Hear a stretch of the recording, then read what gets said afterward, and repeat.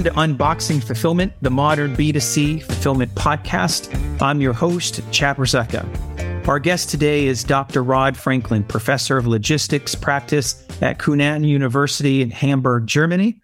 Rod spent many years as a supply chain practitioner in the U.S. before moving to Germany and into academia. In addition to teaching, Rod conducts research on topics ranging from supply chain, digitalization to urban logistics. And today we're going to just change it up a bit for our mostly US audience. With Rod's help, we're going to look at how brands handle e-commerce fulfillment operations in Europe. And we'll talk about what European practices could be coming to America before long. Rod, welcome to the podcast. Thank you, Chad. It's a pleasure to be here and to talk to your audience. We were just chatting before we went on the air about how relevant this really is. Would you mind just for the audience, just giving a couple minute introduction or synopsis into your background and how you got here today?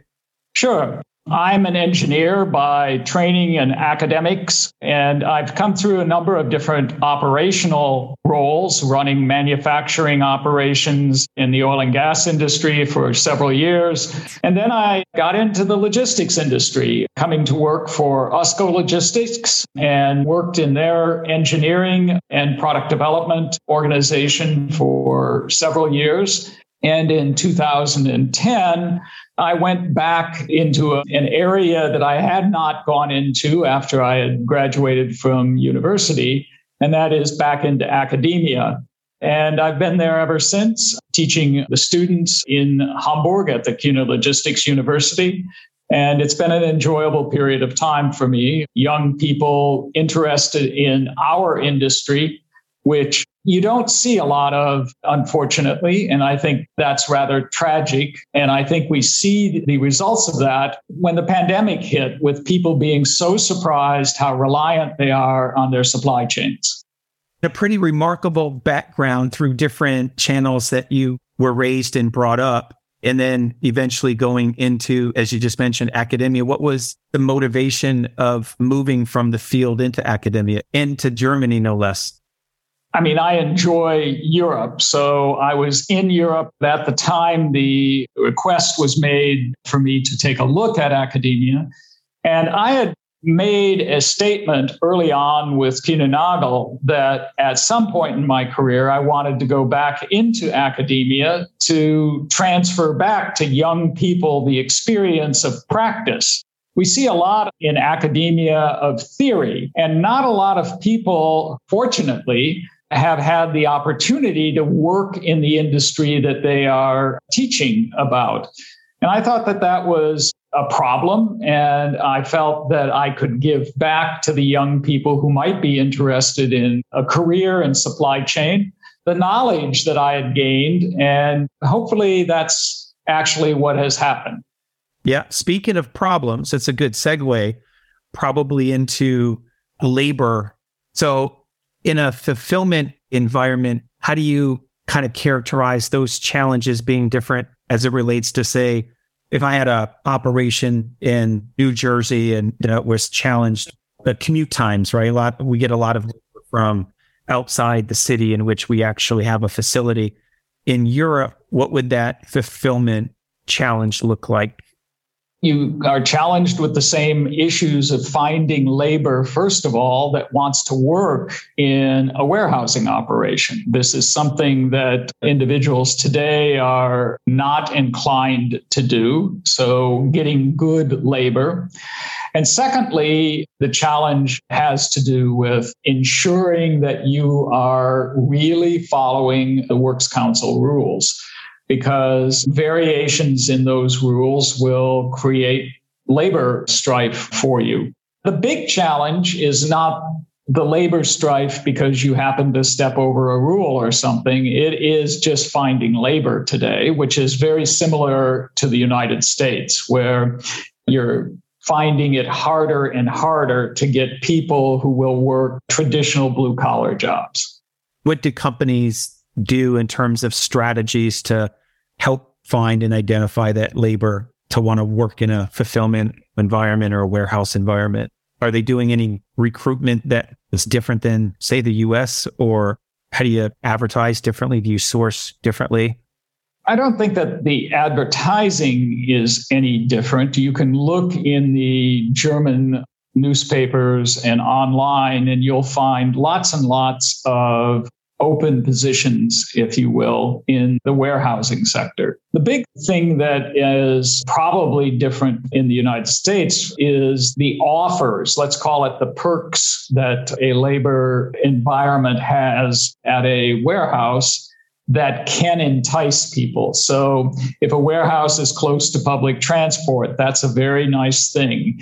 If a warehouse has its own cafeteria, that's again a very nice thing. If a warehouse has training programs that are clearly articulated, that's something people appreciate because they can see that they can move up a career ladder by working at this warehouse or for this employer. So these are the things that companies are using to try and entice workers. Companies are also using technology to both eliminate certain needs for workers so you don't have to do the drudgery type work, and they are promoting that to the workers that they're seeking.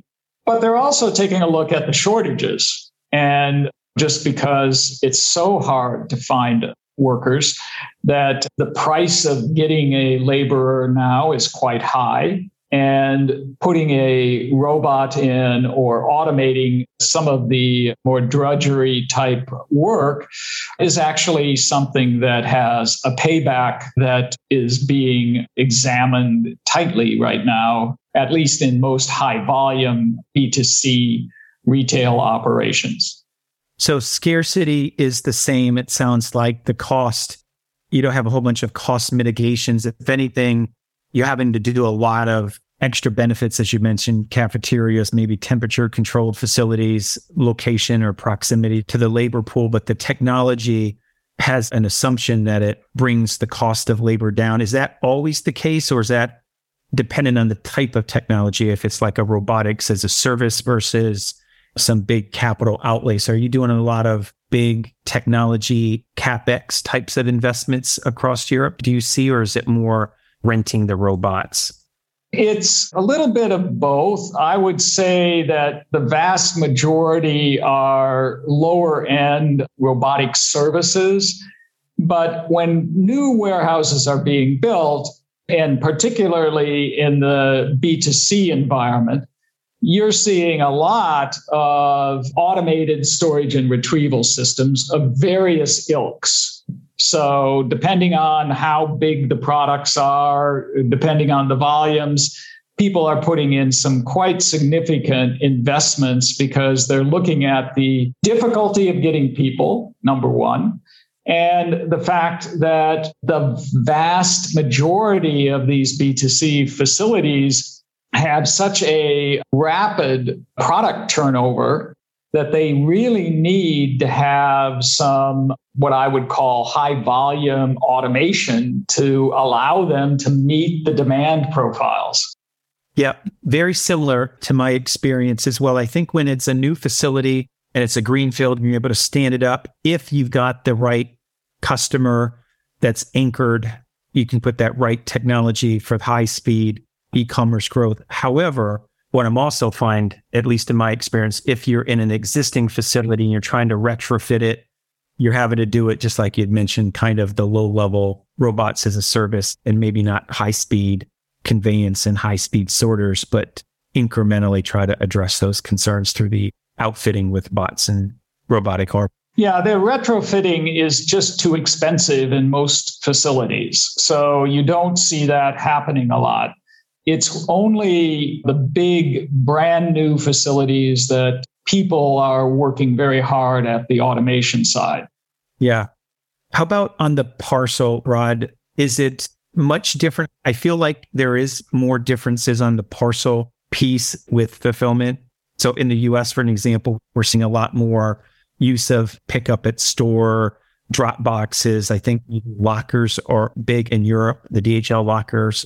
Mm-hmm. But what are you kind of seeing from a parcel perspective on final mile delivery or any changes happening? Well, from a profile perspective, you're probably not going to see much different. You're seeing parcel lockers being used, pick up at store, but you're seeing also a lot of what I would call bicycle last mile delivery, electric bike last mile delivery, some crowdsourcing in the Netherlands. That's a very big thing where there's platforms where individuals can sign up and then packages are given over and they are delivered by those individuals. So we're seeing a lot of experiments. Let's call them experiments, because still the majority of what I would call parcel delivery is done by the big parcel companies, DHLs, the UPSs, the FedExes. And what they are doing is what I call micro warehousing. They bring a container into a city based upon a proximity for unloading and reloading. And then they use electric bikes with parcel lockers on the back to carry parcels to the various entities that they drop off to, and also to pick up then when they've emptied the back deliveries, then they do a route for pickups and they bring that back to the micro warehouse. And in the evening, after they've finished their work, that warehouse, that container, if you will, is picked up and brought back to the central distribution center for sortation and redistribution. So we're seeing a lot of that in the cities because it eliminates having the vans in the community, and it enables big parcel companies still to do the volumes that they need. We tend to get a little bit confused about all of the deliveries that go on. Approximately 70 to 80% of the deliveries into the city are done by the majors.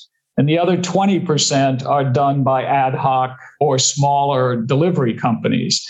And here in Europe, just like in the United States, there's a lot of interest in what I call marginal last mile delivery mechanisms, robotic on the sidewalk type delivery, or other types of mechanisms like that, crowdsourcing, et cetera. But really, that doesn't address the fundamental fact that 80% of the goods are still coming through a handful of high volume, large parcel delivery companies.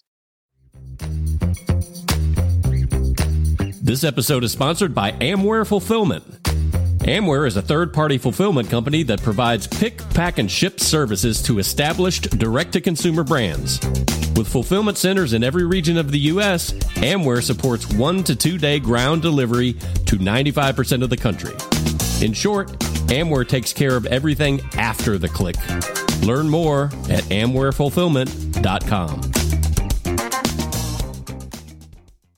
Is the service levels still on pace with how it used to be before the final mile, electrification of bicycles and lockers? Is the service standards still upheld in these final mile?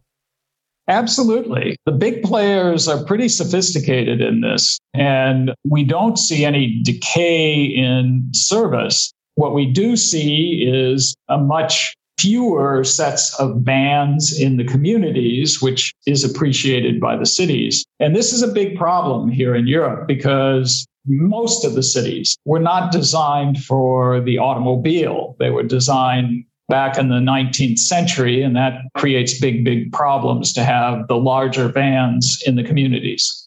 That's kind of another good segue. Europe is generally perceived as just being more green conscious society than the US is.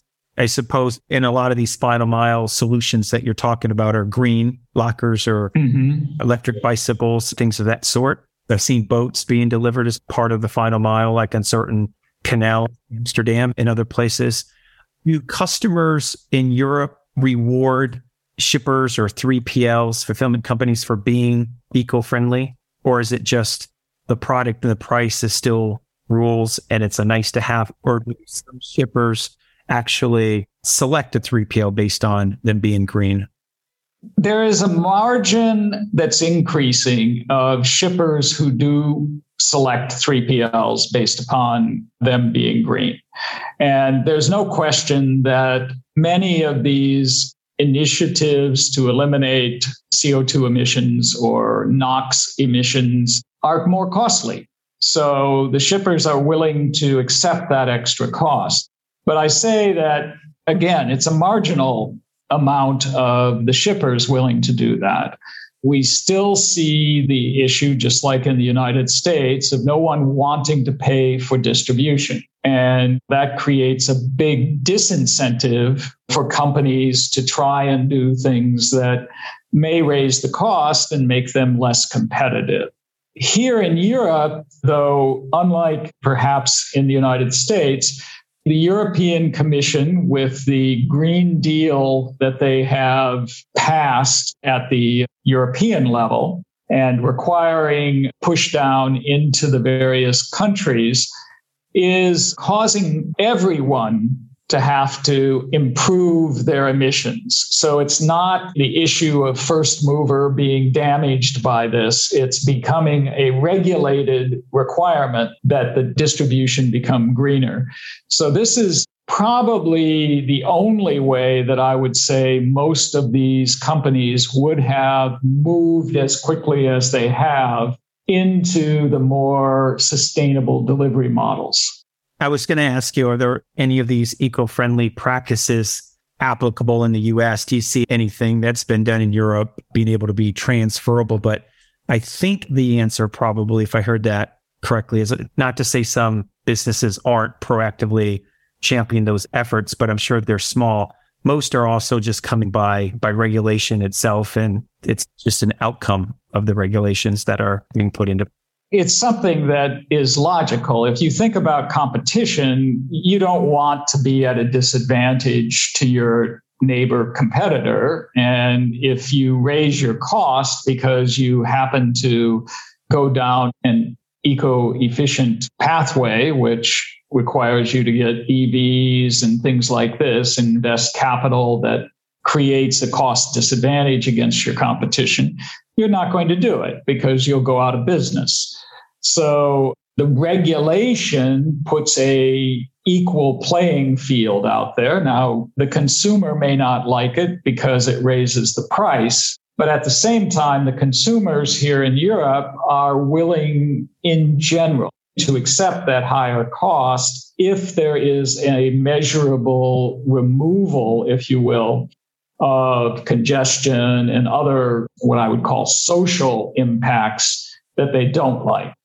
I'm just trying to think of which practices in Europe versus the US might be achievable. And the first one that comes to my mind is like probably packaging. Some of the things like the bicycles in the urban areas, it might make more sense, obviously, for Europe to really lead that effort than, say, some of our large cities in the US. But packaging seems to be one that both countries could certainly share in. Sure. Just equal packaging. Yeah. Is that a big effort?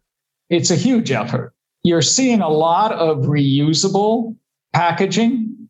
You're seeing a lot of actually regulation pushing packaging into the background so that, and this gets the marketing people upset, but pushing packaging away from simply trying to be see me, buy me type packaging to more protective packaging and therefore less of it, so that the stuff that gets thrown away is smaller volumes. We're also seeing a lot of what I would call boxes, recyclable, reusable boxes being used to pack goods that are going into a particular neighborhood in a more efficient fashion and things like that. So it's becoming a very, very interesting focus on efficiency and building the smallest amount of waste in the packaging structure. Yeah, makes perfect sense. I guess I want to get your thoughts on one other thing before we wrap up. So as you're thinking about the future of fulfillment, whether it's from Europe or your US perspective, but thinking about Europe, what things do you see coming that are progressive to the industry? What should we be thinking about to stay ahead of the curve so we're not behind it? Are there any kind of advancements that you see happening right now that if you're not already participating in, you're behind the curve in the next 18, 24 months from now? Well, I certainly think that there are two huge trends. One is the pressure for environmental sensitivity. Whether or not it's there in the US, it will be coming simply because the pressures are going around the world on that. But the other is the impact of digitalization and artificial intelligence. This is something that is building out the capabilities of automation in the warehouse, but it's also something that's allowing companies to better plan inventory, to better locate where they should distribute the inventory. We do quite a bit of work at Logistics University in helping companies optimize inventory placement in the B2C world. Should it be in store X or store Y? Should it be forward deployed or back at the central distribution center? And we do that by looking at what the buying patterns are for the type of goods that are being sold. And all of this type of analytical work is being driven by the ability now to really look at the data that sits there in most companies or most distribution companies' files. And I would think that those are areas that need to be exploited by B2C fulfillment people, because this is really where the money can come back and be invested if there's regulation or whatever, by just more efficiency in the processes. In your mind, what does artificial intelligence look like as it relates to digitalization? Is it in the form to you of some bot, I'm just using an example, and extrapolating the data from that machine or hardware, or is it software in general? A lot of times, I think listeners hear a lot about AI. It's coming. It's going to have this profound effect on all of our lives. But how do you think about artificial intelligence? In what form does it look like within fulfillment? Well, it's certainly software, but because it's the control systems in the robotics that you have, it's the control systems in the automation that you have. Those are becoming much, much more sophisticated than they were 10 years ago and able to handle a much greater diversity of product that you have. But it's also something that can help your analysts, and it's something that looking at data, because there's the ability to use AI to actually examine data in a set fashion and look for patterns in that data, because that's really what AI is. It's a pattern recognition system, the way that it is developed today.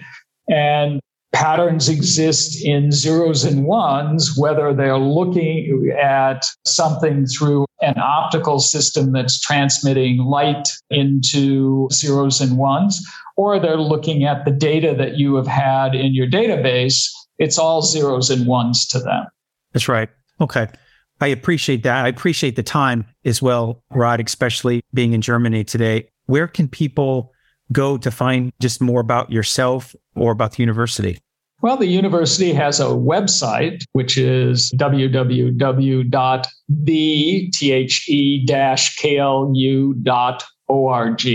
And that website, I have my faculty profile there, as well as all of the faculty members, but the university's diversity of class offerings, et cetera, is also posted there. And the Kuehne Logistics University, we're relatively unique. We are a small private university, and we focus on logistics and supply chain, whether it's logistics and supply chain for the B2C market or the B2B market.